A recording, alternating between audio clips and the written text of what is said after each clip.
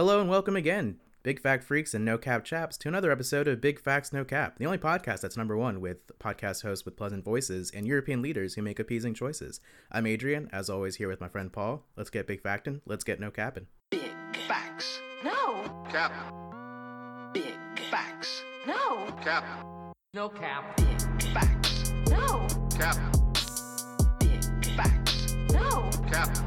No cap. Big facts. No. Cap.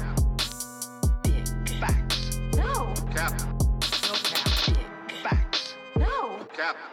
No cap. Well, a toast to you, Adrian. Thank you. Cheers. Paul, what are you sipping on over there? A little sweet tea? Yep. And some bourbon actually, but nothing like just some generic bourbon for like mixing, so nothing like fancy.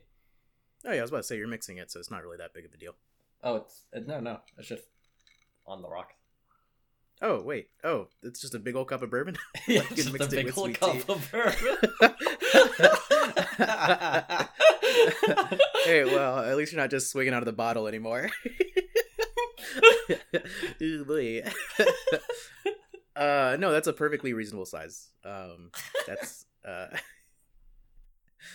yeah, no, that's it's gonna be watered down anyway, so that makes sense. I know I'm gonna sound like a real lame-o because everybody loves seltzers, but my big problem with them is the same problem that like I have with a lot of like breakfast restaurants. It's the fact that I feel like I can make a comparable product for pennies, which is like I can just usually mixing vodka and seltzer. yeah. I can usually mix. I know a lot of people really love them and stand by their favorite one with their like favorite flavor, but I feel like Sure. I couldn't tell the difference between my homemade like seltzer vodka with like a splash of lemon or whatever. In the same way that I feel like a lot of times I can't tell the difference between my own like bacon, egg, and like sausage scramble as one from like a generic breakfast food spot. So I thought you were gonna say that you couldn't tell the difference between your crepes and IHOP's crepes because you're a master crepier, as we've already established. Because I'm about to say that's not really a fair analogy if you already yeah.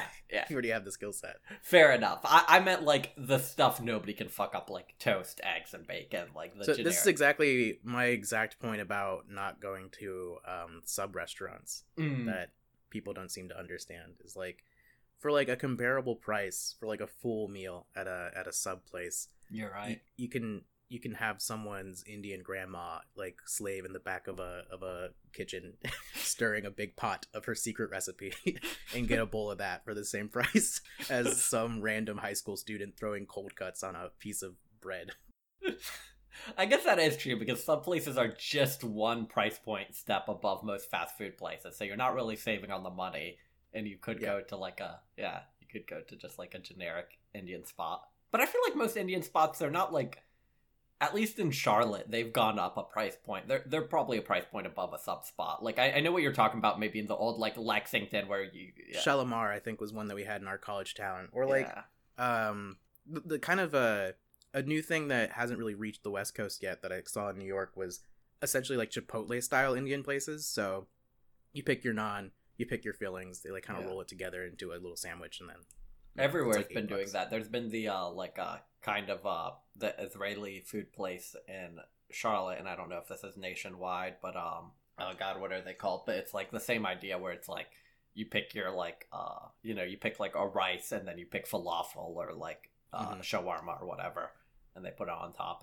I guess the like Chipotle style like walk down the line and point at your food because you're a child and you're just like, that one, give me that, is really appealing. And it kind of is. I do like that version of ordering, although sometimes it can be like it can feel like a high pressure moment where you know you're gonna fuck up your dish because you're not picking the right flavor combinations, but you're like you don't want everybody behind you to be like, why is this asshole taking long? So you start like saying random things, and then you end up with like a bowl of like completely incompatible flavors. That's what I really like online ordering for stuff like that. But yeah, the other thing though that's really cool about stuff like that is last time I went to Chipotle, the guy in front of me ordered like a bowl that was half chicken, half steak, and I didn't know that was a thing. They didn't charge him more for it either. And I was like, oh, well then fuck, I'm gonna do that. I don't know all these life hacks. I go to Chipotle like once a year. Oh my god. The other one people will tell you to do is to get a bowl. Is get the bowl with the wrap on the side. With the wrap on the sides, which still feels like an asshole move, even though it doesn't cost you more. It's like the people who do the hacks for Starbucks where they're like, oh, really cheaper than getting a latte is to like ask them, like, just ask for coffee and then get all the, like, and then tell them to do all the upgrades to make it into like what you want it to be. And it's just like, that's exhausting. I mean, it's all just a gentrified version of when poor people would go into a diner, ask for water with lemons, and then get sugar packets that are usually left out for coffee and make their own lemonade at the table. So it's really all just a gentrified version of that. Of the OG.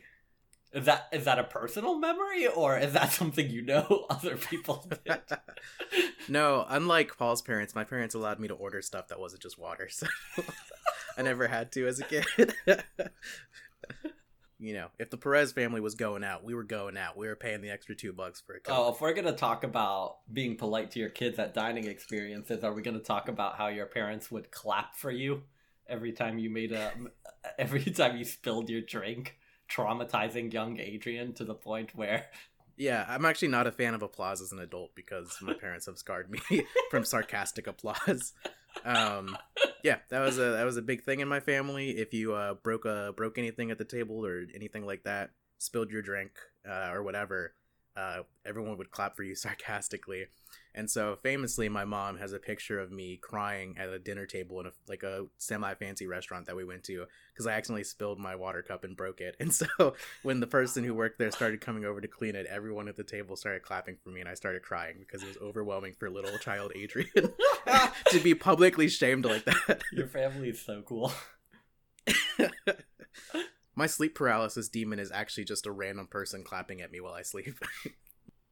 Anything special happened to you? Or do you want to jump right into Adrian's beer corner? Or anything happen across the week? I'll do like a blend. Nothing really good from this week. We had our virtual student retreat this weekend, which was fine. And we won our second game of the season, 2-0 against struggling Crotone. So, congratulations win, to Milano. Still going strong. So, Adrian, who's the star player on the team? I'm quizzing you about Milano and their history. Also, do they have a longer name, or is it just... It's just AC Milan. AC Milan, okay. Oh, so yeah, our star player right now is probably Zlatan Ibrahimovic, who came back to the club after a 7, 8, 9 year move away. So he's 38 right now. What's his home nationality? Ibrahimovic, is he he's Eastern Swedish. European? Okay. Yeah. Swedish. Although I think he was a refugee there from somewhere else. I'm not exactly sure where his parents are from. Actually, so funny thing about that is I'm starting a D&D campaign on Saturday, and when I was picking out a name for my character, I actually looked through the squad list for Milan to see if there's anyone with a cool first name to use. And our new Romanian goalkeeper's first name is Ciprian, which I thought was really cool. So I took that, and I thought it sounded sufficiently fantastical.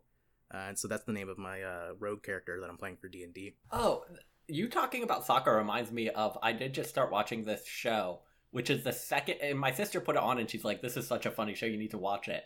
5 seconds into it, I'm like, this was a commercial from 10 years ago. So do you remember those commercials that went viral that were Jason Sudeikis? And he was an American football coach who went to Britain. Oh, yeah. Yeah, they've made a whole show about those commercials. Yeah, I know about okay. that, yeah. In the same way that they made the Caveman TV show from the... That's what I was about to bring up. Those are the two examples Yeah. I can think of. Has any other commercial... My question was going to be, other than those two that I know about, has any other commercial gotten a full TV spin-off? That's a great question. I know Jake from State Farm got a reboot where he's black now. Gotta love the representation. But in terms of actual full series coming from commercials, I mean, those insurance representatives really, insurance has really memorable commercials because there's also Flo, who, we all love. Oh, and the Gecko, yeah. And the Gecko. Well, the Gecko is also, the cavemen who got their show. Geico is always coming through with, 10 different commercials, as 30 Rock pointed out. Yeah. They have, 10 different mascots at any point. I was about to say maybe it's happened more internationally, but actually I think it's a very specific American thing to take a commercial and be like, yeah, we can make this into a show. People like watching this for 30 seconds at a time. That's how much they actually pay attention to shows they watch. Let's just throw it on for longer. Yeah, yeah. I would watch a Flow show. I think The Good Place in The a Flow weird show way, writes itself. in a weird way, is The Good Place kind of like the show about Flow? Like, it feels like... No, I'm pretty sure it's Netflix's Rhythm and Flow would be the closest thing to the Flow show. Oh, is the reason in my mind I connected those is the person who plays the robot in The Good Place, or like that's the actor. Oh, who plays Darcy Flo. Carden. Is that the actor who plays No, Flo? different actress. I think she's much younger and would probably be offended by that. I have a very bad memory for these things. What other commercials would you like to see a full-blown reboot of? So I was about to say, I don't really see ads that much nowadays, but I guess you do get them on YouTube every now and then. So it's kind of hard to... I don't really have my finger on the pulse of like these really famous ads anymore. Going back to insurance, I would love to see a show where Shaquille O'Neal goes around solving auto-based mysteries with his animated friend, the General. I don't know if you've seen those commercials, but I think that would be an excellent show. They have a really good small guy, big guy dynamic. There's some name recognition because of the General. And I think it'd be a really fun show. I like that. I want an hour-long drama about hot women eating Hardee's hamburgers. I think... I think we missed our window of opportunity for that. I'm pretty sure they I don't know if they outwardly apologized, but they definitely like reeled in doing those commercials. Yeah, I think the same with GoDaddy, where it's just like you can't be that like explicitly.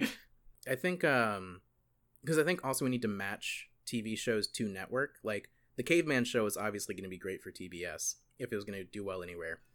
I think Old Spice could probably make a pretty good Cartoon Network 15-minute animated show. Oh yeah, Old Spice was who's the guy who moves his pecs? Nature. Yeah, I don't know what his name is. Yeah, he could definitely do an Adult Swim show with the same people who directed absolutely. those commercials.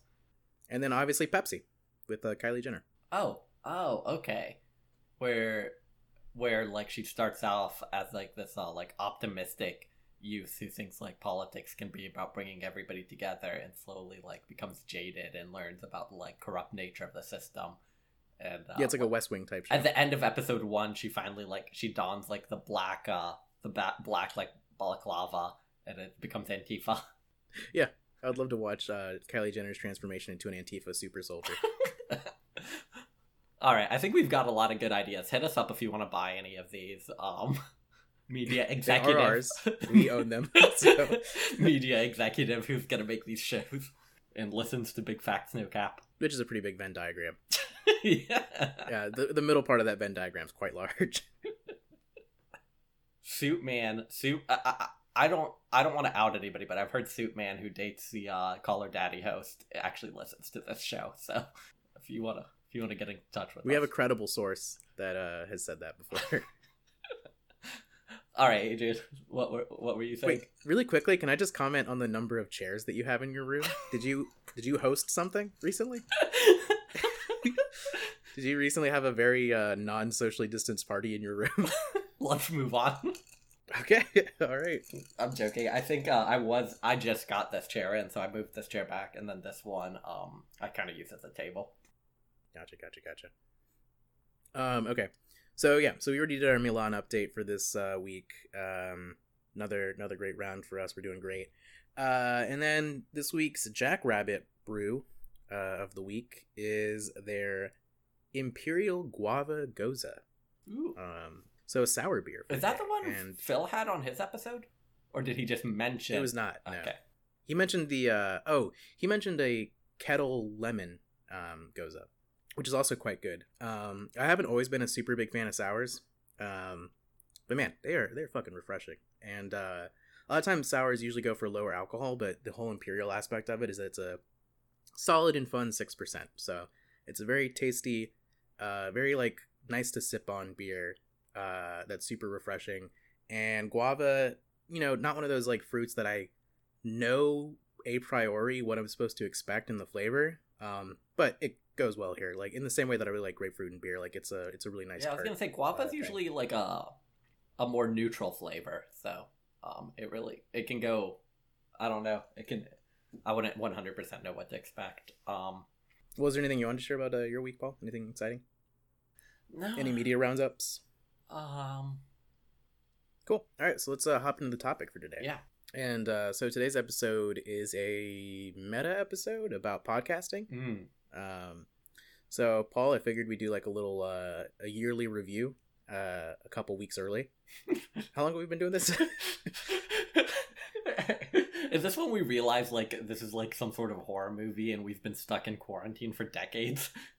Yeah, I think we've been maybe doing this for 3 months, but we're gonna do a 3-month check-in then. Okay. A 3-month review. How do you feel this podcast is going? Do you have any things to say about it? Any comments, critiques, things you want to say, struggles you've overcome, ideas that didn't pan out? I think factually we are the only podcast, and I think that gives us a lot to work with, being the only podcast. It is tough to be a pioneer in your field. So, I mean, it puts a lot on our shoulders that the audience expects us to keep making content because they're like, we want podcasts, but there's only one of them, and it's Big Facts No Cap. It's the only thing we can listen to. So that's usually what's on my mind. How about you, Adrian?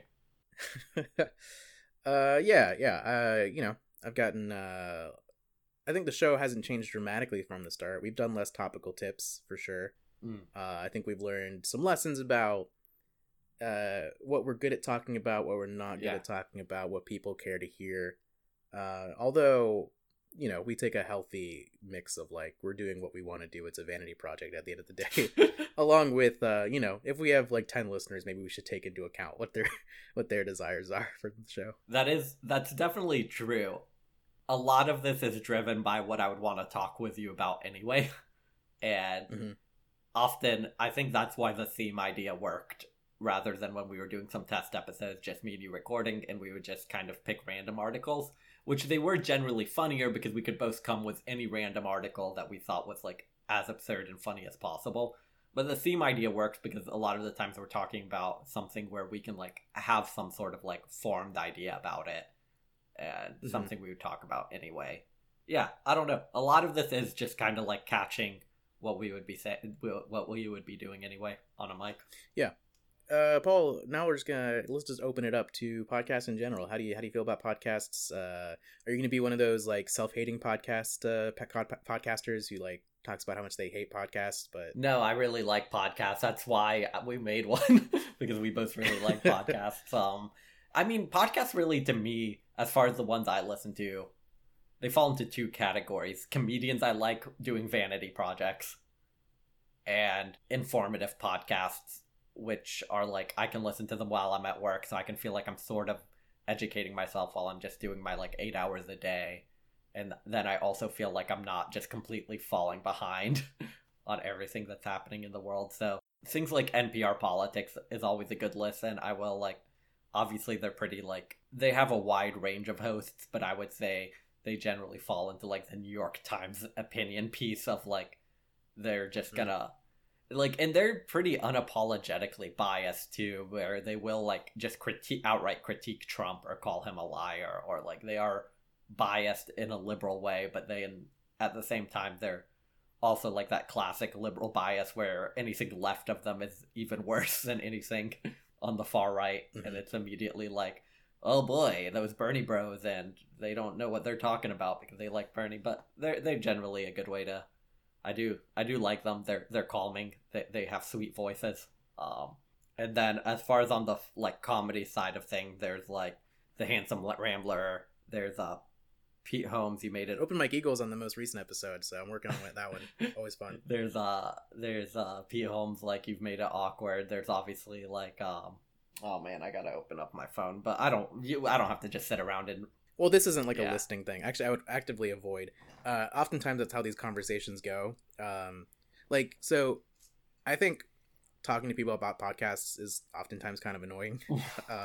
It's one of those things where there's just so many, and I'm probably not going to get around to the ones that you recommend, especially if it's like from most people that I know in my life who like their opinion on most media doesn't align with mine. So like they're recommending me The Office of podcasts, and they're like recommending me the Parks and Rec of podcasts, and I'm like, yeah, I've heard it. Maybe I've even listened to a few. It's not something that I'm prioritizing above like the kind of random stuff that I listen to. And so even for like a while, one of my most successful Tinder strategies is I had in my bio, like, hit me up for podcast recommendations. And it just clearly, in the same way that it works in real life talking to friends, recommending podcasts is oftentimes just a conversation where people wait for you to be done talking so that they can tell you what they want to tell you.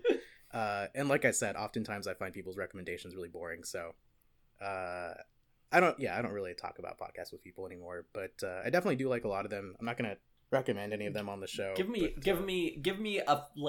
one in each sort of category. Like, I split my taste into educational or informative and vanity projects. Like, I don't listen to, other than informative and comedians' vanity projects, usually in an interview style. I don't really listen to, like, I don't listen to horror podcasts, or I don't listen to like serial killer podcasts. Or do you have broad categories of what you listen to, and maybe like one in each one that kind of like is what pops into your mind for that category?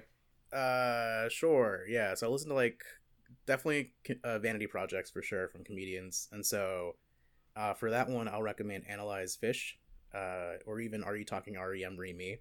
Yeah, and then true crime, a good bit of true crime. I think I'll go for like the poster child of that one, which is Last Podcast on the Left. Although I stopped keeping up with them once they became Spotify exclusive, so a little lesson there for us if we ever actually get any kind of amount of success, is that as soon as they went to Spotify, they just got out of my rotation because I don't use Spotify for podcasts. And then informational shows, but usually in like a more fun kind of informational. Like, I don't really like someone just in a single room, a single person reading out a story that they wrote. To me is not very interesting to me. So in that end, I would say QI's podcast, No Such Thing as a Fish, is a really fun one. I would agree with that. Oh, also, don't listen to any of those podcasts. They all suck. Listen to Big Facts No Cap. We have a backlog. Re-listen to the episodes if you've already heard them. They're layered. There's jokes that you wouldn't get if you just listened to them once. You gotta listen to them over and over. In any sense, let's get into the articles, or is there anything else you want to talk about podcasting in general as a phenomenon? Okay, so this one is from another heavy hitter, Miss Manners. Ooh, Adrian, I just clicked on yours and saw the headline, and am I supposed to take this as a subtweet? Yeah, you're supposed to take this as a subliminal for sure, yeah. No, of course, Paul. I don't send subs. I always call people up by name. So this is Miss Manners, who's kind of on like the same level as like Dear Abby. Just a very classic agony aunt who answers mostly kind of etiquette based questions. The question today, the title is, I bailed on my podcast co-host. Paul, any ideas off top? Can I just say, pulling this up, that I see that it's written by 3 different people, and just like a quick scroll down shows me that they don't specify who wrote the individual answer. It's by Judith Martin, Nicholas Martin, and Jacobina Martin. And I like that because if they ever say anything wrong, they have full immunity, because it could be any of the other 2 people, which is why me and you do this podcast together, because we have such similar voices. If either of us says anything offensive, we can't be canceled, because who knows who said it. So exactly, it's like those crimes where you can't prove that which twin was the one that was at the crime scene and which one had the alibi. By her putting out all 3 of these people as the authors, Judith Martin is Miss Manners, so that's the person who actually wrote the answers. I'm not sure what the other 2 credits are for. Oh, why is it by all 3 of them? Nah, they're writing it together. I don't know. Yeah. All right. So this is from November 10th, 2019 at 9 p.m. Dear Miss Manners, a friend of mine asked me to join her and another friend in starting a podcast. This was about 10 months ago. I did join, somewhat reluctantly. I told them in the beginning that I did not like discussing my private life on a global platform. Eventually, I started becoming irritated with my friend, which led to me leaving the podcast abruptly via text. She was upset with me, and I think we are no longer friends. I did apologize via text that I was sorry for the way that I handled the situation. To be frank, I think I should not have started the podcast in the first place. But anyway, if I came across this friend in social circles, we have some friends in common who occasionally go out to dinner together, what should I do? Should I approach her and smile as if nothing happened? Should I cower in the corner, afraid she will throw a drink in my face? Should I pull her aside and say, look, I just want to make sure we're okay? Should I wait for her to make the first move? And what do I tell our mutual friends? I'm worried they will choose sides, as people often do in situations like this. Should I try to get them to see my side, or just not bring it up? All right, Paul. Wow, I like that we're getting a question from clearly the person who's in the wrong in this situation. So, like an incredibly weak-spined person who's slimy and doesn't know how to, like... Oh, wow. This Paul's venom is coming back full force on this. Oh, no, I'm not venomous. So you're calling her a slippery motherfucker. It's a little bit slimy. Like, if you have a problem with somebody, you tell them to their face and you talk it through, and you can quit the podcast, but, like, you talk to your friend about it. You don't just ghost them and send them a text. So I don't know. She seems like someone who got pressured into doing something she didn't want to do. I don't know if I don't find that unsympathetic. That's part of what makes her okay. So I'm not trying to be venomous, but isn't that kind of part of what makes her slippery? It's that like the spine is so weak that she was too scared to say no, and then she was too scared to quit, so she just ghosted and sent a text. Mm-hmm. There's like this person has a lot of fear, and then they're so afraid of what's going to happen to them the next time they see them. So I guess maybe I was making too much of a judgment of the person as like slippery or slimy, but they're definitely way too afraid of this world, and they're too afraid of their friend. You need to have a spine. That's what makes them slippery. No spine, and you can just like wiggle into any situation. She's afraid of getting a drink in the face, which is like a real reality TV show type punishment. It's not really like. Also, wouldn't that be kind of fun? Isn't that like? I mean, I would love to have that story. Can we go? Yeah, I was gonna say the Adrian advice of living life, which is just like try to encourage people to give you stories. So a drink to the face is not the worst thing that could happen to you. That'd be kind of fun. Yeah, I guess the issue that you're saying, Paul, is that this whole lack of confrontation and this idea of just leaving with a text and then trying to figure out how you can weasel your way back into their good graces in case you have to see them again is kind of a Weasley question. Yeah. I mean, shouldn't it be how can I not have ghosted? Like, how can I like actually be a better person and not take on commitments that I can't handle and then run away and quit as soon as I get a little bit uncomfortable? Like, you're an adult, you don't just decide you want to stop doing something and then just like throw your hands up and break all communication and send a text that says I know more here, bye, sorry. Oh man, I'm not gonna lie, I think actually the best part of being an adult is having no one to force you to stick to certain things. Like the kind of the opposite scenario of like when you don't want to play the full season of baseball but your parents make you to teach you some kind of lesson about commitment. I kind of really treasure the idea now that I can, for a lot of the things that I voluntarily participate in, I can throw my hands up and be like, nah, I'm out of here, fuck this. But like, I mean, even for like a book club, if I'm not gonna read a book that month, like I call up my friend and I'm just like, hey, like I tell them, I don't just, well actually the other people in the book club do just not show up, so maybe I'm the person who's holding myself to weirdly high standards. Yeah, but I'm curious. I mean, we need to know more about the podcast in this situation to really give advice. Somehow the way it's asked frustrates me and makes me think this person kind of sucks. Yeah, there's so many assumptions to make because there's like, they're giving such little information about how bad was the issue with the podcast, what alternatives could there have been to were you leaving? Necessary? Was she even a useful part or necessary part Apparently of the podcast? She was so awesome because even though she was reluctant to join, they forced her to. And then after she left, she was so integral to it that they might throw a drink in her face as retribution. So like, I don't know, either this writer has like a really cool, is either like semi-famous, has a kind of cool following, or has a really overinflated view of themselves. But it has to be one of those things, right? They have to be semi-famous or have an overinflated view of themselves for this to be an issue like this. Yeah, I don't actually know if I have a lot of advice for this. I think it's probably in your head. They probably hate you, but in that way people hate you where they're not going to actually like call you out for it to your face. So I would just bank on the fact that they're going to be too polite to be mean to your face about it.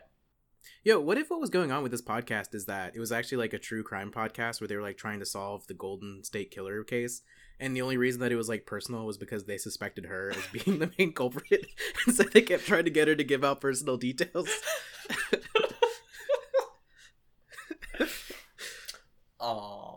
Yeah, other than like details about sex life, I just can't like. Do you think it was like drug use and sex life stuff, or do you think? Well, I was about to say, like, we could very easily like bring this into our previous conversations where, obviously, if you guys heard the really abrupt transition that happened in Phil's episode, that was because he decided post episode that he didn't want to have drug use talk on the podcast. So that's the main thing I think of.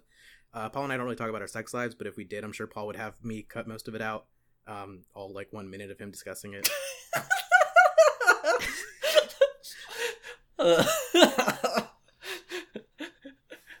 I've obviously had that one thing that I said not to talk about on the podcast, so I don't know. I can't even remember what your one thing is. It was sexual in nature. So those are the two things that really stick out to me. But then again, I think we have to assume that not everyone is like. I mean, like you said, they could be much more conservative people, and so like there are a lot, like way more things that are like considered beyond the pale to talk about in terms of your private life. Like, it could even be something as ridiculous as, like, they wanted her to share her salary information. Oh my god, I really pearls. hope that this is like a workplace like how to be a business person podcast, and that was what was too uncomfortable for them to discuss, was like their salary information or their like corporate history. They kept asking for their tax returns. No, I hope it was literally like yeah, I don't know, anything that has to do with like career stuff, like a career based thing, always immediately infuriates me, because there's just like all these weird rules. It's people, oh my god, career stuff, it's like people immediately act like the most unlikable, smug weirdos in the world when it comes to career stuff. And like, just the level of import people will place on something like what color suit you wear to an interview. Like, I've had people like in my life like just get so upset that I would want to, like, I was like, oh yeah, I'm just gonna wear this suit, and they were like, that's a gray suit. Like, what if the person's traditional and they don't like a gray suit? A black suit is considered traditional for an interview. I'm like, the fuck? Like, then I don't want to work for them. Like, I don't know why. Like, if that's a filter, then I'm fine with it being a filter. Like, I don't want to work for that company if the color of my suit is a limiting factor. The same with whether or not having a beard or tattoos is a limiting factor. I think people, like... Which is why Paul can't work at Chick-fil-A. You're not allowed to work at Chick-fil-A if you have a beard or tattoos, or is it both? Probably both, but certainly beard. If you come in with a beard, they make you shave. Interesting. But no, yeah, I totally get it. It reminds me of in high school, I think it was one of those things. It was one of like the IB courses that I took, where oftentimes the beginning was very meandering, and so we were just talking about the news from that day, and my psych professor mentioned that it was a big news story that day that Mark Zuckerberg, in like a big like meeting about selling Facebook or like going public or whatever, he like showed up in sweats, and there's a lot of things to critique Mark Zuckerberg about, but I was very staunchly on the side of like, who gives a fuck? Like, he's the one who's like in charge of the whole thing. If he wants to wear a sweatsuit to a meeting, who gives a shit? Why? Like, all of this business stuff is like, if I were a part of it, and actually it's the same way I feel about everything, and that is, if you're good enough, you can get away with stuff like that. And I try to, even though I'm not good enough. So, even though I'm not good enough at my job to like not play the game, I still don't, because like, if I really need to play the game that hard to succeed, I'd rather just shave my beard and work at Chick-fil-A. And on the other side of the coin, it's basically become, because these people like tokenize these things to such a level, the fact that Mark Zuckerberg did that and became so famous, and so many tech people have done stuff like that, basically all the stories I hear nowadays are people in San Francisco working for those types of companies, where it's just the other side nowadays, where it's like you get looked down on if you wear a collared shirt as a try-hard, or like they look down on that, and it's like it's such a facepalm moment, because it's just like, clearly the lesson to take from that is that anybody dressed anyway was not to be toxic in the opposite direction, was not to become like an obnoxious spirituality. I only wear t-shirts and shorts and sandals. Like, the lesson to learn from that was to be a casual human being who doesn't judge people. But like, I mean, yeah, all those tech places like Facebook have, from all like things I've heard, just become obnoxious in the other direction, where it's like, now it's just all the old like tokens and symbols have just been flipped for new ones, and it doesn't. I think your earlier point made a lot of sense too, where people put way too much importance on it, of like, the reason that I got this job was because I had a very nicely creased black suit, and not because my dad worked for the company for 40 years. You know what I mean? That's so true. Okay, yeah, go ahead and read the answer.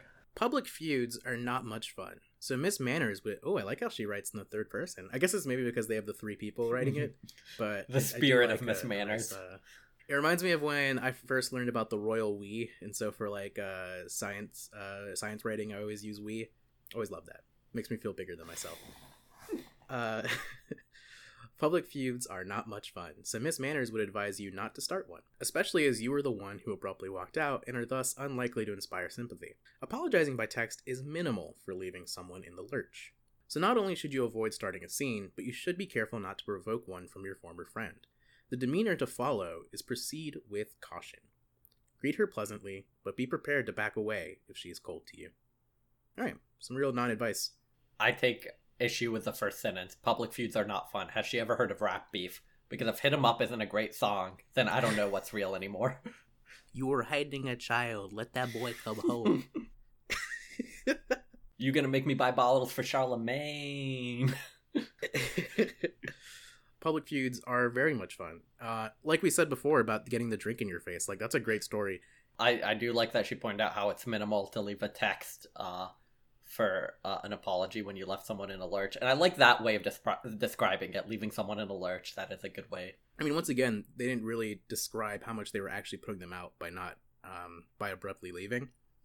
But obviously, if she thinks they might be mad about it, it must have been a semi-big deal. I could not see this advice. Like, this question and this advice are so generic. I just cannot actually see it being helpful to any, like, specific situation. Compared to, like, some of the independent bloggers we've read who have left advice columns, like, the fact that Miss Manners has a Washington Post article, whereas, like, Ola Poppy's writing for, like, Out.com, which I don't know if that's big, but I've never heard of it, so it's definitely, like, it's kind of shocking at, like, what level they're operating and, like, how funny and clever some of these, like, blogger level people are in comparison to Miss Manners writing for the Washington Post, and she's coming through with, like, first off, picking a kind of incredibly boring question and then answering it in, like, a very boring, generic way. So it's interesting she has, like, the national, like, respected paper of record to publish in.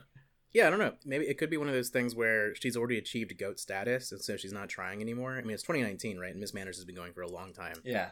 So it could be a symptom in that sense. But it also seems like Dear Abby, where it's like a little bit of a family legacy thing, because it seemed like 3 people with the same last name were writing this at some point. So it's like, at some point you would think her daughter might want to take more, like, relevant questions for, like, the modern age, you know? All right, anything else to say about this, Paul? No, not really. It was all very broad and generic. Yeah, and Paul, just once again, I want to say I hope you never leave me, and if you do, I just want you to know that I already have, like, 3 backups lined up, so I will survive. And the next time that you go to a communal dinner with some mutual friends, it's going down. What token are they? Tokens that you have backed up? Do you have, like, an Arab, like a gay man, and, like, a black woman who could potentially replace me? And they all walk into a bar.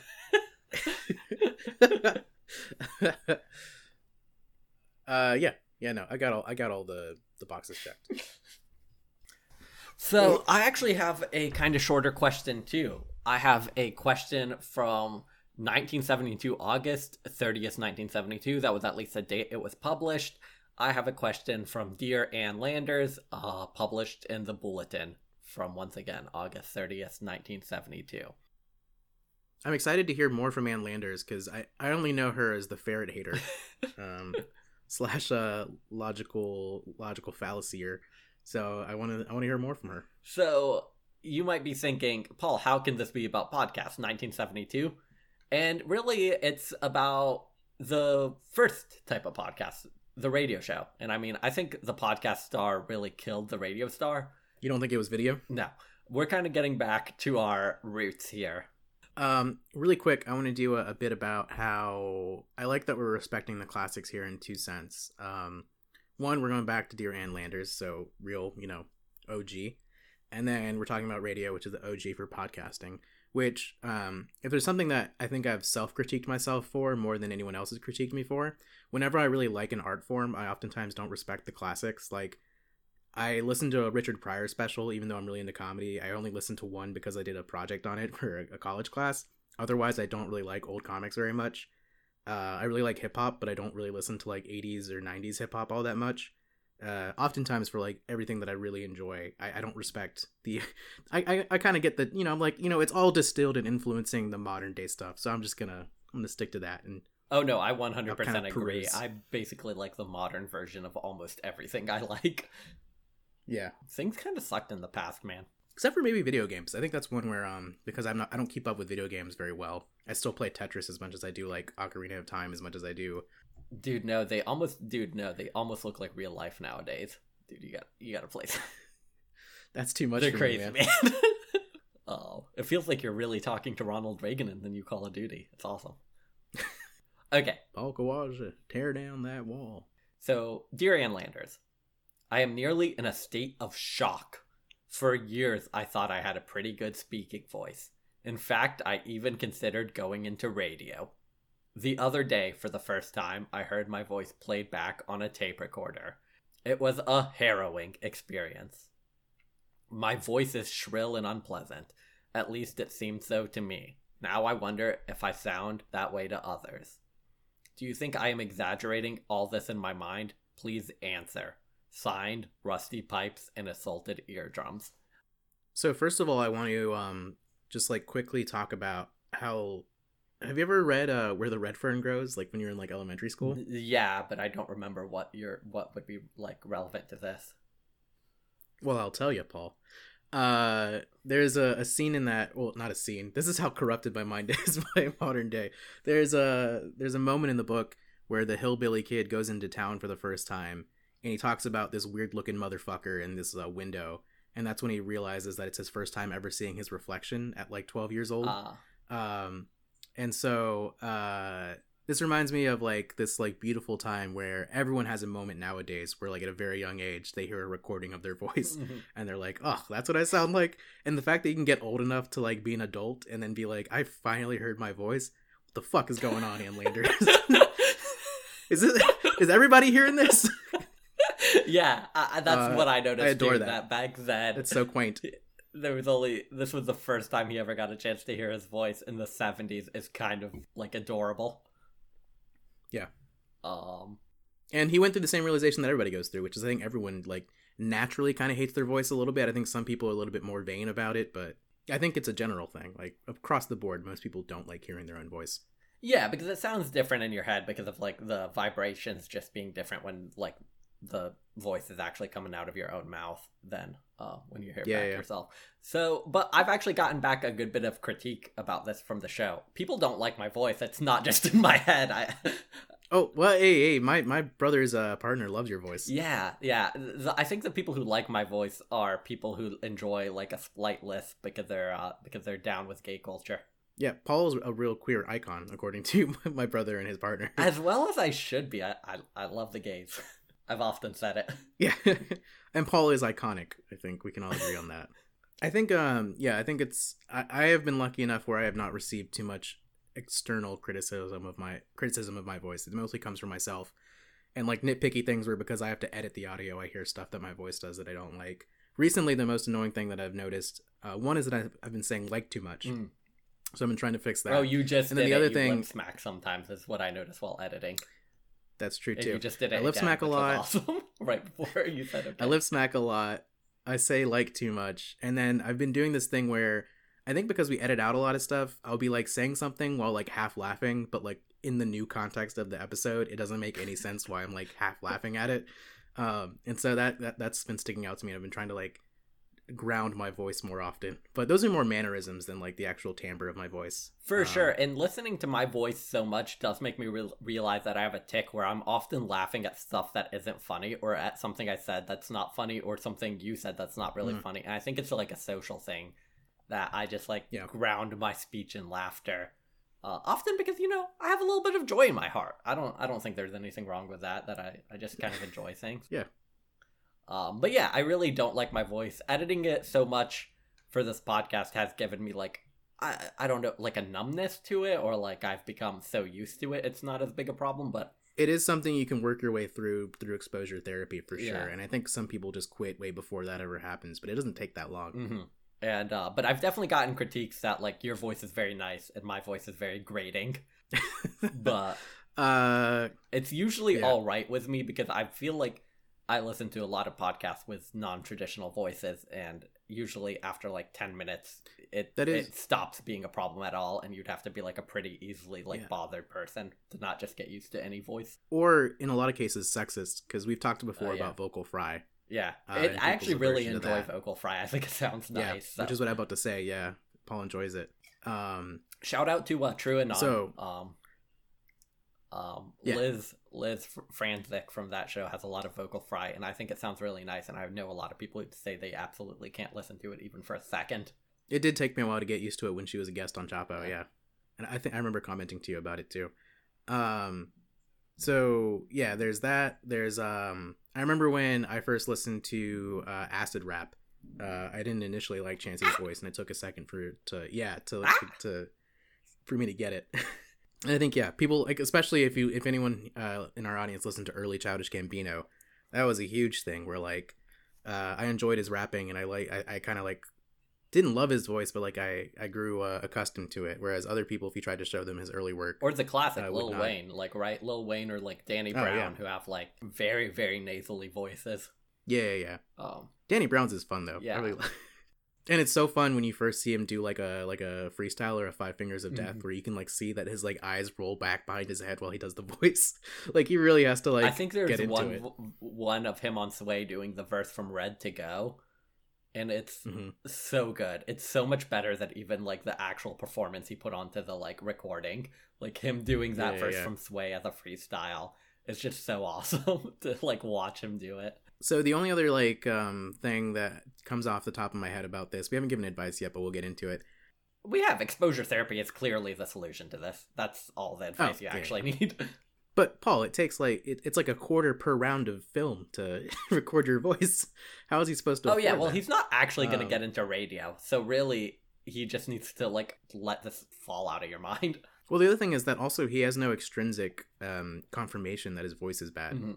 So that would be step 2, is maybe get some feedback from people. Maybe people. And do that's like what it. I was saying earlier. I wonder if Ann Lander's advice is going to be the generic 21st century advice where we all know that it's everybody says, you sound fine. Your voice sounds different to other people, and that's what bothers you is the disconnect, not anything actually intrinsically like bad about your voice.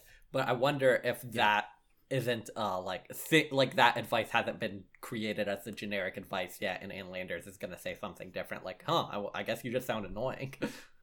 I recommend vocal surgery. I recommend a lobotomy. That should fix you right up, son. I recommend electroshock therapy. That should fix your voice right up. The other thing I wanted to say is that I remember the first time I showed one of my rap songs to my friend Esteban. He heard my friend Phil rap, and that's another one where another Nasally like rapper. partner of mine. Yeah, another partner of mine whose voice gets critiqued quite often, where like I would show friends in undergrad like one of the songs that we were demoing, and their first comment always would be like, yeah, the beat's fine or whatever. I think the rapping would be better if the voice wasn't so annoying. There's nothing you can really say to that. It's either like you like it or you don't. So it was always like a hard critique to take, even though it wasn't even about me. But yeah, there was the time when I showed my friend Esteban one of the first songs where I did a verse, and he didn't recognize that it was me. And so like I told him, I was like, oh yeah, that was me. And he was like, oh yeah, when you rap, you take all like the nasally parts of your voice out. And I was like, all right, well, I guess I do. You just become whenever I'm like DMX when you rap. I think there's like a part of it whenever I was in the booth, I would like say it more with my chest than I would say it with anything else. I would use my radio voice, Which is interesting because some rappers definitely go the other direction, and like we said, like a Chance who definitely makes his noise or his voice more nasally, or a Kendrick who makes his voice more nasally to kind of get that, like, they just get a slightly more nasally voice for their delivery. Yeah, where I think Phil's voice is just what it sounds like. So it's not a stylistic choice. But yeah, so I think that kind of rounds up all of my experiences and thoughts about this idea of not liking your voice being the jarring moment of first hearing your voice recorded, I think, which everyone has nowadays. And then kind of all like the people who, some people might not like their voice. I think some of them sound quite good, or some of them you just kind of get used to. Maybe some of them, like I think early Gambino, you might get like Stockholm syndromed into. All right, well, I think I'll jump into the answer if you're happy with that, Adrian. Yeah, unless there's anything else you want to say, Paul. No, nothing. So Ann Landers says, Have you ever thought about, Paul, because of the criticism that you're getting, taking classes for like a transatlantic accent? No. I sound how I sound, and I agree with your brother and his life partner. I think Paul's a queer I'm icon. a queer icon. I think my lisp is kind of delightful, and I think anybody who disagrees is honestly not only a hater but jealous. Yeah, I think if Ursula from The Little Mermaid actually existed and she was trying to get someone's voice, she'd be going for Paul's. Yeah, I like my voice. Yeah, I think I cringe sometimes at my laughs on the mic. That's still the one that gets me, is when I deliver something weirdly, like a specific part weirdly. I'll still get a little bit like, God damn Okay, I it. was about to say, because specifically, people really like your laughs. Like, I remember Justin saying that, like, one of his first immediate things they liked in the podcast was Paul's laughing. Oh. Shout out Yeah. to you, Justin. I think you have You're a sweetheart. a slight who's the Anthony Jeselnik but British and old? Jimmy Carr. Yeah, Jimmy Carr. Yeah. In like almost kind of like a Jimmy Carrian way, you have like a very distinct laugh. Yeah, I usually like my laugh too, unless it happens as I'm trying to say something, and then I have like a high pitched talking laugh, and then I get really unhappy with how that sounds, and want it out of the podcast. Yeah. Okay, so I'll jump into Ann Lander's answer, which is, "Dear Rusty and Assaulted, almost everyone is shocked when he hears his own voice played back. Interesting gendering. Why not when they hear their own voice played back? Almost everyone." Do you want to say the date again, Paul? 1972. I don't think we need to cancel Ann Landers for this one. I know, but like she's a woman, so it's interesting she wouldn't think all women also have this problem. Almost everyone is shocked when he hears his own voice played back. When I first heard my voice on my daily NBC radio show, a little bit of a stunt. When I first heard my voice on my daily NBC Humble radio brag. show, I cringed at the hard Midwestern twang. But I stopped fretting about it after several listeners wrote in to say it was distinctive and they liked it. No one can be totally objective about himself. Forget it. All right. Yeah.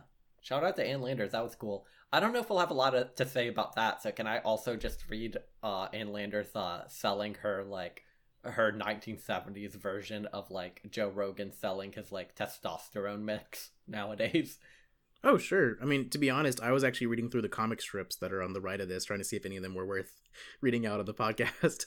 The Peanuts one is not. It is a very visual joke that's not very funny. Well, just to read what Ann Landers is trying to sell at the end of her article. Are drugs okay if you learn how to control them? Can they be of help? The answers are in Ann Landers' new booklet, Straight Dope on Drugs. For each book... Dude, that's a great mixtape name. For each booklet ordered, send $1 bill plus a... Whoa, how long do you think this booklet is? I feel like she's really, like... She's overcharging because I feel like it's a pamphlet. For each booklet ordered, send $1 bill plus a long self-addressed stamped envelope. 16-cent postage, please.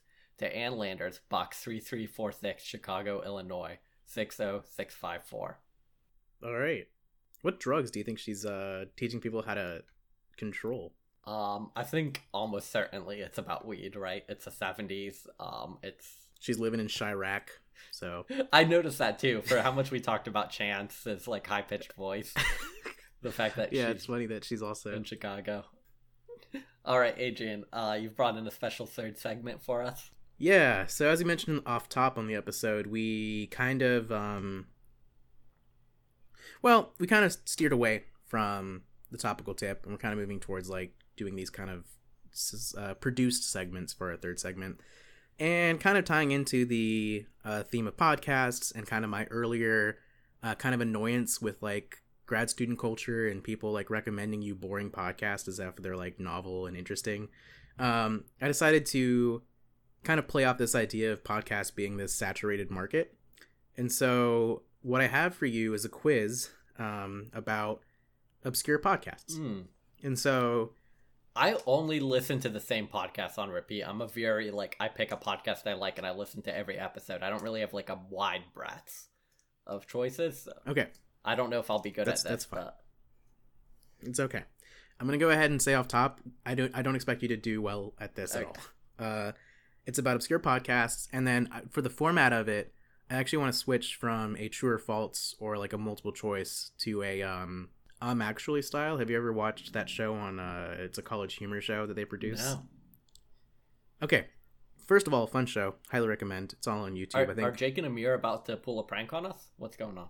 No, you're safe. You're okay. So what's going to happen is I'm going to read out a statement, and then you are going to tell me what is wrong in that statement. Okay. Does that make sense? So, like, if I were to read out a statement, the show Big Facts No Cap is a podcast about two podcasters who talk about advice columns, and the best host of that podcast is Paul. You would say, well, I'm actually the best host of that show is Adrian, not Paul. And that's how you would play the game. I don't know why you would just, like, attack me like that. Like, I thought we were going to play a game. I thought we were friends. I thought we were about to have a good time. Paul, you think this is a game, bro? Give me a second. Just give me a second. Okay, I'm back. Do you want to give another example so I can edit that one out, or? No, I'm okay. Okay. Let's just move on. All right. So since these questions might take you kind of a little bit longer to think about, and because their statements are a little bit longer, so I have room to like pick and choose something to make incorrect. It's only 12 questions, and I'll use a random number generator to pick. So first podcast, Pod Save America. I'm just kidding. We're not doing a Pod Save America question. I was about to say, it's not John Lovitz, the movie star. It's John Lovitz, the bitch. That's what was wrong with that statement. All right. So we're going to start with this question about talking burritos. Paul, have you ever heard of the show Talking Burritos? Okay. Talking Burritos is a weekly podcast hosted by two brothers and first-generation Mexican immigrants living in Texas. The brothers talk each week about a different aspect of Mexican food culture that Americans get wrong, such as the notions that flour tortillas or hard-shell tacos are inauthentic American inventions in the Mexo gustatory canon. I think they're what was wrong. I think they're in the second-generation immigrants, because I don't think you're listening to a podcast of first-generation immigrants. Is that your final answer? That's my final answer. All right, incorrect. I am not sure about their ethnicity or immigration status, but talking about burritos is two brothers who just talk about random shit each week. Oh, I thought it was going to be one small fact. I didn't know the whole concept of the episode. Oh, so this was actually the whole preface that I meant to give, is that the whole point of Actually is that it's like really nitpicky things about like Star Wars or Dune or Legend of Zelda. So you can't really blame that the format is inherently pedantic. And that also it can be anything large or small like that, and things that are often considered like almost. Can I ask you a meta question to help me? How are they a mix of large and small things, or are most of them large like that one? Most of them are small. That was the largest one, I think, that we're starting off with. So that's why I'm saying from the beginning that like if Paul gets one of these correct, I would consider that like a pretty good feat. Okay, so let's continue on to the next one. Short for Nightmare Expo, Nexpo is a podcast by an unnamed host covering internet oddities ranging from ARGs to mysteries on Reddit to unexplained viral ghost videos. The show is most famous for its periodic roundup series entitled Disturbing Things from Around the Internet, now on its 11th iteration. I think Nexpo is short for Next Expo, and it is a podcast about the next like expo, which I guess is a different word for conference. Well, first of all, you're supposed to say, well, actually. That's part of the game. Well, actually. Oh. Okay, is this like a... And if you can say it in your biggest nerd voice, that would be great, too. Is this like one of those things where it's like Jeopardy and I don't get the points if I don't frame the question correctly? That happens on the show, yeah. Okay, my bad. You didn't really explain that rule, so I think I get a free pass. Because we don't have multiple people, it doesn't really make sense to have the rule about having to say, well, actually, but... Because it's just, you know... Well, actually... Rules are important even for two people games. Final answer? Yeah, sure. All right. So that is actually not what's wrong with that statement. The issue with that statement is that Nexpo is a YouTube channel, not a podcast. A YouTube channel that me and my roommate actually both quite enjoy. Highly recommend. Our next question concerns Sisters from Another House. Just when you think the Harry Potter franchise had reached its peak, along come Danielle and Allison. The young wizard is such an obsession in a good way that they are rereading the whole series of books again for your delight, whilst also discussing why this journey through the wizarding world is so very, well, magical. Well, actually, I think you faked the two names of the sisters. I think everything else, or maybe they're not sisters. I think you faked the people doing it, but it's a real show. Incorrect, Paul. I apologize. The issue with that statement is that the name of the podcast is not Sisters from Another House. It is Weird Sisters Harry Potter Reread Podcast. What the fuck? Are these people popular? Remember, this is a quiz about obscure podcasts.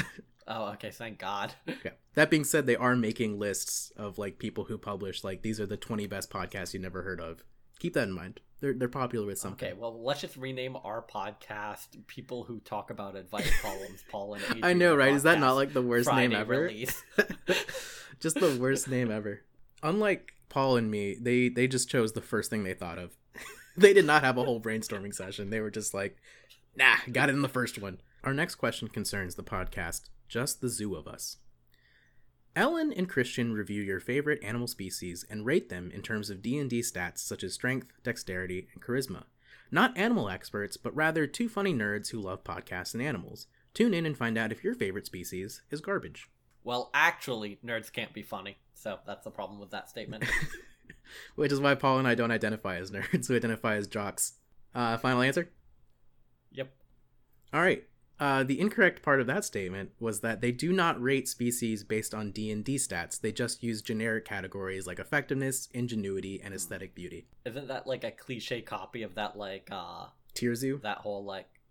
Well, I was gonna say, isn't there, like, a whole subreddit and podcast about, like, making the real world sound like video games? I actually have no idea. All I know is my undergrad one sent me a video about, like, crabs being talked about as if they were, like, monsters in the D&D universe. And, like, what their weaknesses and I don't strengths really... were. I mean, this type of content's been pretty popular on, like, Reddit and YouTube for a while, and it's just, like, very boring content. Like, Yeah, I have no idea about that kind of stuff. All right, Paul. Doing pretty good so far. I'm proud of you. Next question. fuck you. This question concerns Accuracy Third. Have you heard of this? You seen this? You heard about this? No. All right. Accuracy Third is a collection of stories from participants of Nowhere, a Spanish art festival. Surrounded by rocky mountains in the scorched Spanish desert, this festival is so intense its website comes with not only a survival guide, but an emotional survival guide as well. Hosts Rex and D-Day compile, comment upon, and share your tales of dusty adventure. Featuring in-audio interviews as well as submitted content, Accuracy Third attempts to create a record of the ephemeral magic of our annual party. I think it's not Spain. It's a different... Well, actually, it's not Spain. It's a different country. Do you want to specify which country? No. I'll give you the full point if you can specify which country. Can you give me the name of the party again? Nowhere, Nowhere. if that helps. No. I mean, it's in English. I don't know if that helps. Australia. All right, so I guess I kind of misled you Just with because that. their names are Rex and... What were their names? Rex and D-Day? Rex that and feels like D-Day. it has to be Australians to Uh, have names that stupid. so I apologize, Paul. It's actually an American podcast about Burning Man. Yeah. I should have guessed. Nowhere, Spain is Nowhere is actually a festival in Spain. But I thought if you said America, I was gonna let you get away with a point for that one. But good try. I think you're getting better at the sleuthing on how I write these. Our next question concerns Blank Check with Griffin and David, which I wouldn't be surprised if you'd heard about. No. Okay, well then, here we go. Blank Check with Griffin and David. Not just another bad movie podcast, Blank Check reviews directors' complete filmographies episode to episode, specifically the auteurs whose early successes afforded them the rare blank check from Hollywood to produce passion projects. In each new miniseries, hosts Griffin Newman and David Sims delve into the works of film's most outsized personalities in painstakingly hilarious detail. Movies covered so far include We Bought a Zoo, Scott Pilgrim vs. the World, Porco Rosso, Happy Feet 2, and Back to the Future. I think that list of movies is the made-up part. Actually? Well, actually, I think that list of movies is made up. Okay, so I'll lend you the fact that one of the movies in that list is made up, if you can pick the one that was made up. Is it Porco Rosso? It's not. It's Scott Pilgrim has not been covered by... Yeah, they do a whole Studio Ghibli series early on in the podcast. Well, damn it. You're getting closer. Like I said, I think if you get one right, that's considered a win on this one. All right. This question concerns American Hysteria. American Hysteria explores the moral panics, conspiracy theories, urban legends, and fantastical thinking that shape our culture and why we end up fearing and believing in the unreal. Sci-fi writer turned podcaster Chelsea Weber Smith charts their own journey from fantastical thinker to flexible skeptic, while detailing the sometimes hilarious, sometimes horrifying stories of the American freakouts from hamburgers to milk to hipsters, and the complex social issues around race, gender, sexuality, and class that they often act to cover up. Let me know if you need anything reread. Well, actually, I think American Hysteria is not the name of that podcast. Ooh, Paul. That is incorrect. You could not be more wrong. So it is not a sci-fi writer turned podcaster. He was originally a poet. Well, were any of his poems, like, set in a scientifically different universe than ours? Did you check? I have no idea. maybe he was a sci-fi poet, which would make him a sci-fi writer. And in which case, I want my point back. No, absolutely not. Okay. Project Moonbase is the topic of our next question. Project Moonbase, hosted by the conservatively named DJ Techno Tycho and MC Zirconium, these self-styled futurologists, antiquarians, and explorers of the outer realms of the multiverse can reach places Taylor Swift and Ed Sheeran can't. Their manifesto is to bring you music you've never heard before that will put a smile on your face, open your third eye, and make you dance. Fancy a bit of Moog music, or how about some sitar-driven psychedelia? Or maybe ska and uneasy listening is more your bag. This is music, Jim, but not as you know it. Well, actually, I think nothing can make me explore depths that Taylor Swift's music can't make me reach. So I think that couldn't possibly be accurate. Okay, that's good. But they can make you explore depth that Ed Sheeran hasn't. Have you ever listened to 1988, Adrian? Have you ever listened to Divide by Ed Sheeran? I don't know, Paul. I know you think Taylor Swift's a little cutie. I don't share your opinion there, but her music and her whole thing doesn't do anything for me. All right, well, that's the problem with that description. So, all right, final answer. Yes. All right, I'm not gonna take that as an answer. I thought you were gonna say that there was gonna be nothing that would make you shake your little butt and open your third eye. So much of what you said sounded stupid to me that I couldn't really hold on to it. I really wanted it to leave my brain as quickly as possible. Yeah. That makes sense. What's that thing you do, like gift gaffing or whatever, where you just overwhelm somebody with incorrect information so they don't know where to start. You overwhelmed me with what sounded like the most annoying podcast ever made. That is true. Okay, so the issue with this one is that although MC Zirconium is the name of one of the hosts, the other name is not DJ Techno Tycho, it's DJ Bongo Boy, which I feel like you should have known. I was going to change it to DJ Burger Feet, but that's Hannibal Buress' DJ name, and I thought you might have known it, so I decided to go with DJ Techno Tycho. Which, feel free to steal that if anybody wants that. It's a good sci-fi name. Alright, how you feeling, Paul? That makes me so angry. Makes me so angry. I hate that podcast so much. Can we start podcast beef? You can if you want. I mean, we should leave a review on their Spotify playlist that they put up. Yeah. Alright. Our next question concerns the Velo Club Don Logan. Coming out of the UK, in Velo Club Don Logan, hosts Graham Farr, Gary Fairley, and Colin Clues chat without too much waffle about all things cyclical.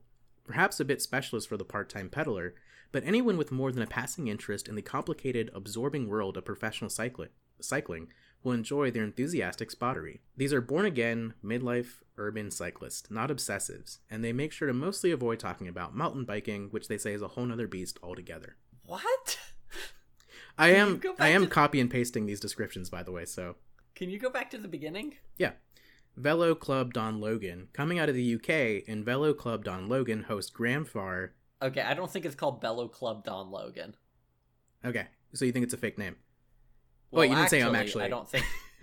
actually, I don't think it's Velo Club Don Logan. Okay, so... That is incorrect. The actual name of the podcast is Velo Club Don Logan. The incorrect thing was at the end when I said that they avoid talking about mountain biking. They're happy to talk about mountain biking as well as urban cycling. I should have, because the whole description was we're the happy casual cyclers. And so I should have realized that they wouldn't be exclusionary to mountain biking. That one had a tip off. And right. I think it was my confusion from the name that sounds silly to my American English. Yeah. That led me down the wrong road and not realizing that they're British English. Maybe Velo Club Don Logan makes sense as something? I don't really know. I'm not gonna lie. Ready for the next question? Yeah. Alright. Our next question concerns the Karen and Ellen letters. In 2005, Josh Hallmark was handed a box of file folders full of photocopied handwritten letters. Little did he know they would lead to hours of laughter, a successful blog, and now a podcast. The series of letters written between two teenage girls and their landlord in the late 1980s are acted out week by week, while Josh is on a quest to validate their authenticity. It's an extremely bingeable show with a total catalog of 60 episodes over 2 seasons, each episode lasting half an hour or less. Wow, I don't want any of this to be fake because I actually really like this.